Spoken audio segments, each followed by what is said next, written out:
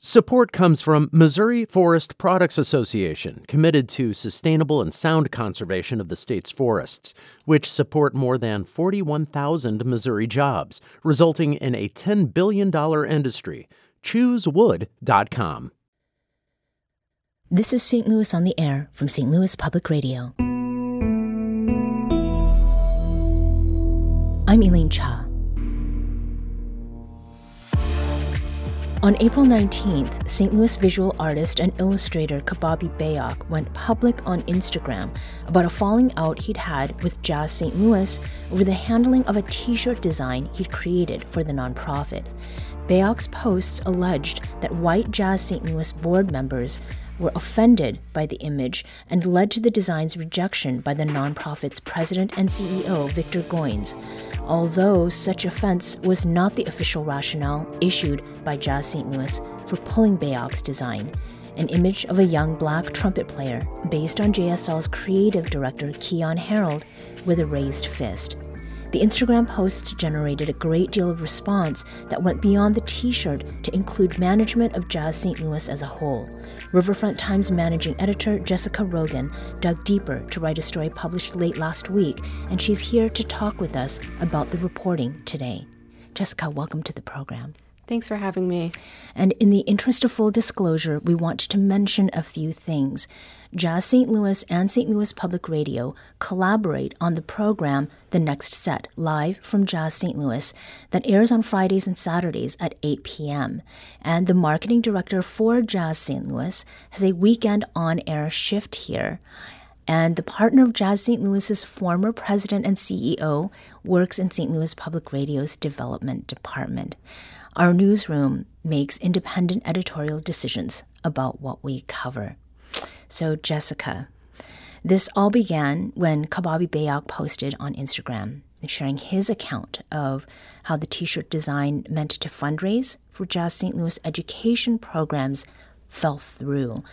Is that where you picked up the story as well? What can you tell us about how all of this started? For me, the story started actually with an email I received from one of the Young Friends board members. And just to explain, the Young Friends are a advisory group to Jazz St. Louis, not the managing board of the nonprofit.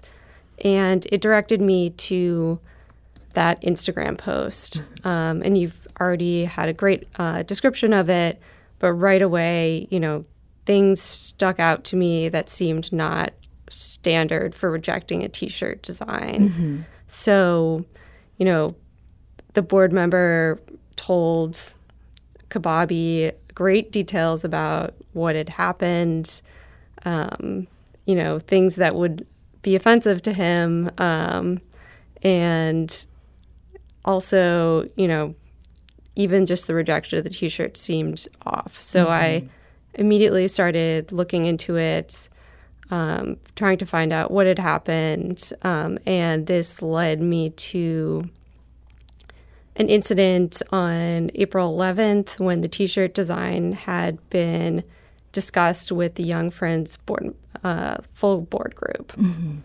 So, at that moment, Victor Goines, who is the Jazz St. Louis president and CEO, had come into this meeting. He was scheduled to be there, but, he comes with staff members, and it's quite unexpected, and there was a falling out between him and the Young Friends board. Mm-hmm. So there's that conflict. You're learning about this through some correspondence then that was shared with you. And I just want to clear something up. I mentioned earlier that Keon Harold was creative director at Jazz St. Louis. He's, in fact, the creative advisor for the organization. Now, it started with Kababi, and Kababi is someone who is associated with very sort of a trademark style.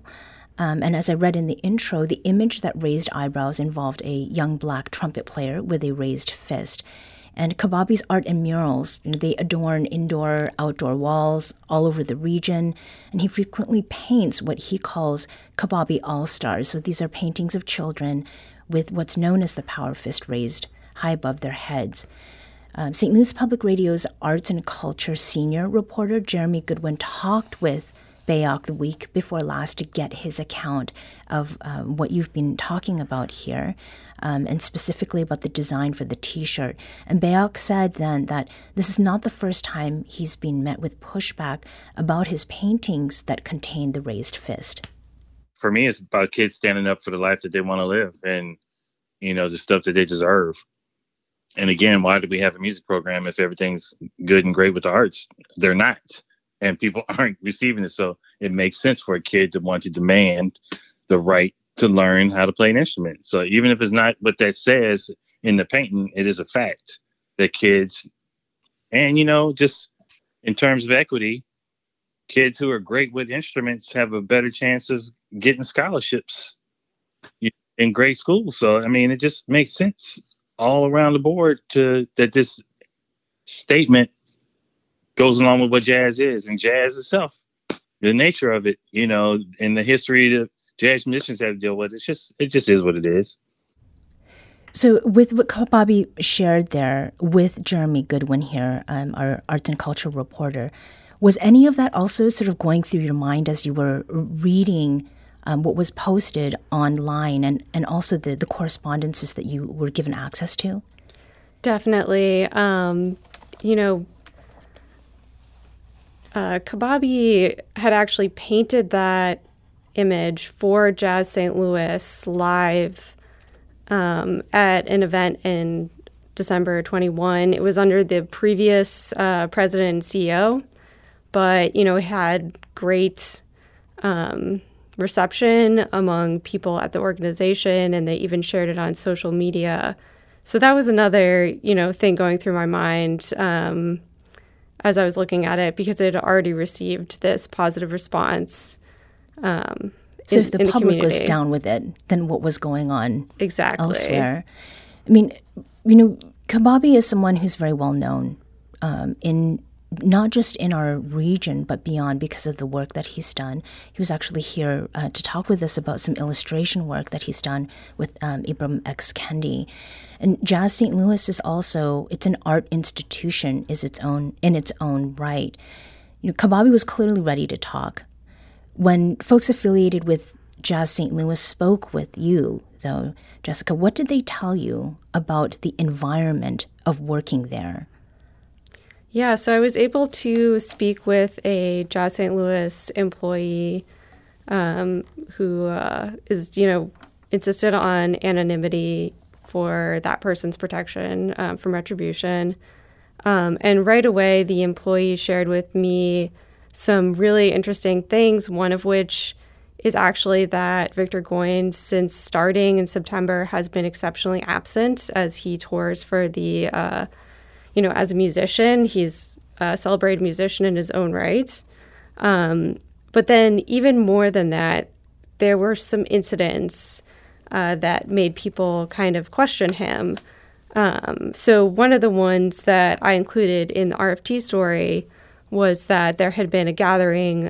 Jazz St. Louis holds these monthly birthday celebrations, and Goines had come to one, and as everyone is chit-chatting, he just sort of drops in this statement. He's talking about, standard sexual harassment training that all organizations have. And he says that he was talking to the man leading the training, and, this guy's speaking of, protecting women, and Goines says that actually these policies should be protecting men from being falsely accused. Mm-hmm. So that, nothing needs to be said about that. But that wasn't the only thing that came up as, we were talking about the atmosphere at Jazz St. Louis under Goines. I also obtained a recording of a meeting from earlier in the year where the group had met to talk about the budget for something that was in planning, a celebration of women in jazz, and that it was being done with a New York organization called WEJO, which is Women in Jazz Organization. And, they're talking about the budget, and Goins expresses that he doesn't want to go to donors for this event because he doesn't want to go to donors again and again. He doesn't want them to feel like an ATM, he says. And he says, instead, we should not pay the women artists who are going to perform. And right away, there's pushback on this idea. And, he goes back and forth with the people in the room, one of which who tells him, he's bullying them. And then at the end of that exchange, he sort of brings up part of Ouija's mission, which is to serve not just women, but non-binary individuals. And, without any prompting from anyone else in the room, he says, our non-binary individual is going to be, he implies that non-binary individuals, should they be part of this event that we're planning at Jazz St. Louis? And he talks about someone he knew when he was, teaching at Northwestern, and kind of ends saying that, kind of implying that, maybe not everyone who says that they're non-binary is sincere in that, and that we need to protect women in jazz and Jazz St. Louis. So it all comes back to protecting something, although it's not clear exactly what it is. We did reach out to Jazz St. Louis just over, was it on Friday, in our preparation for this segment. And we reached out to Jazz St. Louis and its board chair, who's attorney Bill Higley. The organization sent us a statement this morning attributed to Higley that only partly responded to our questions. It read in part, quote, as soon as he, that is Victor Goins, arrived, he established a welcoming environment, working tirelessly to engage staff, volunteers, local musicians, donors, and our audiences, always listening and creating an environment where multiple perspectives were encouraged and differences were discussed. He has been a consistent supporter of women in jazz. The statement went on to say that some people have not responded well to his more direct style of leadership, and that doesn't come as a surprise. Board Chair Bill Higley further wrote, quote, the allegations and accusations described in various venues are entirely baseless and without merit. It is unfortunate that differences are being aired in a public forum, as opposed to being discussed respectfully and constructively in collaborative settings. Unquote. The statement ended with Bill Higley saying that he and the board of directors, quote, stand completely behind Victor Goins. So, Jessica, maybe this is a stupid question. Based on your reporting, does it surprise you that Jazz St. Louis is standing in this way officially behind Goins? That's an interesting question.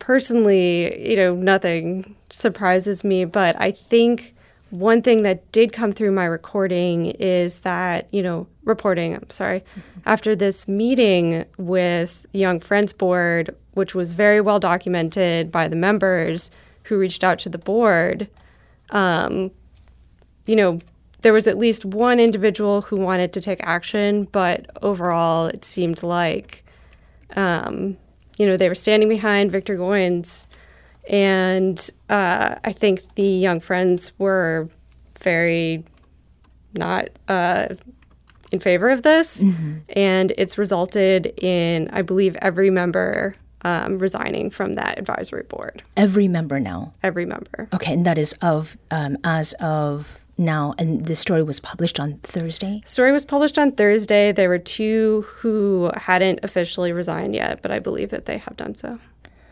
So it's a crisis in leadership on many different levels. And this has happened during a time when local arts organizations and leaders have been actively working to build St. Louis's profile as an arts city. So not only one that's worth supporting as a hometown treasure, but one that's also worth coming to enjoy as a visitor or arts tourist.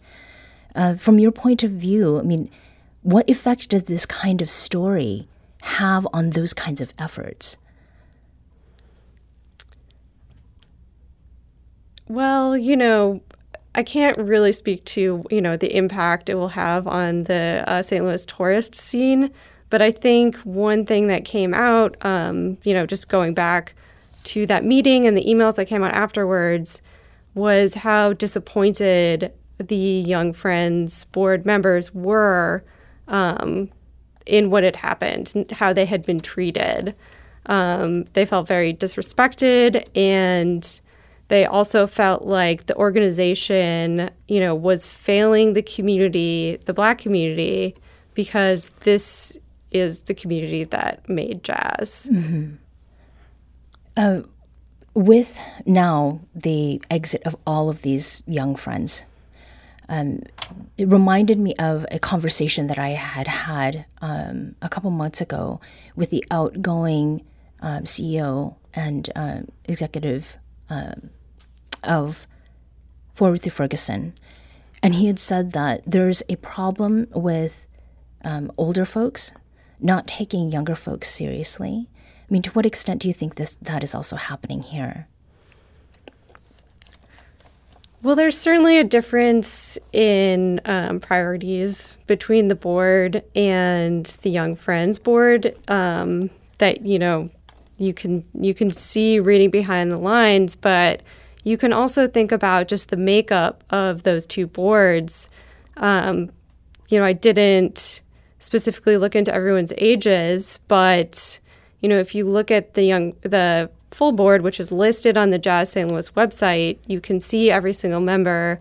And it appears to be that over 60% are, not people of color. Mm-hmm. Whereas, I was told by a Young Friends board member that that board had primarily been made up of young people of color. And I think that speaks for itself. Yeah. Jessica Rogan is managing editor at the Riverfront Times. She was talking with us about some of the controversy that has been occurring over at Jazz St. Louis, a nonprofit here in our town. Thanks so much for joining us today, Jessica. Thanks for having me.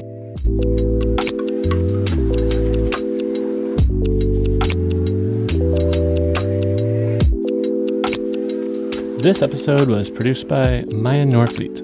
Our audio engineer is Aaron Dorr. This podcast was mixed and edited by Aaron. Our executive producer is Alex Hoyer. St. Louis on the Air is a production of St. Louis Public Radio. Understanding starts here. Our podcast proudly supports St. Louis artists by using music from Life Creative Group.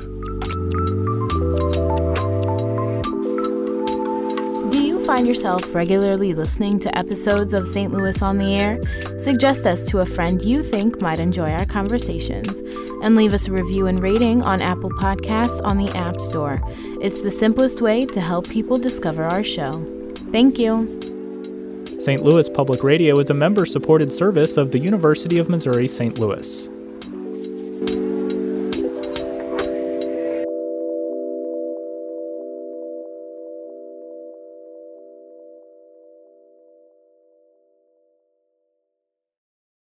Support comes from Missouri Forest Products Association, committed to sustainable and sound conservation of the state's forests, which support more than 41,000 Missouri jobs, resulting in a $10 billion industry. ChooseWood.com.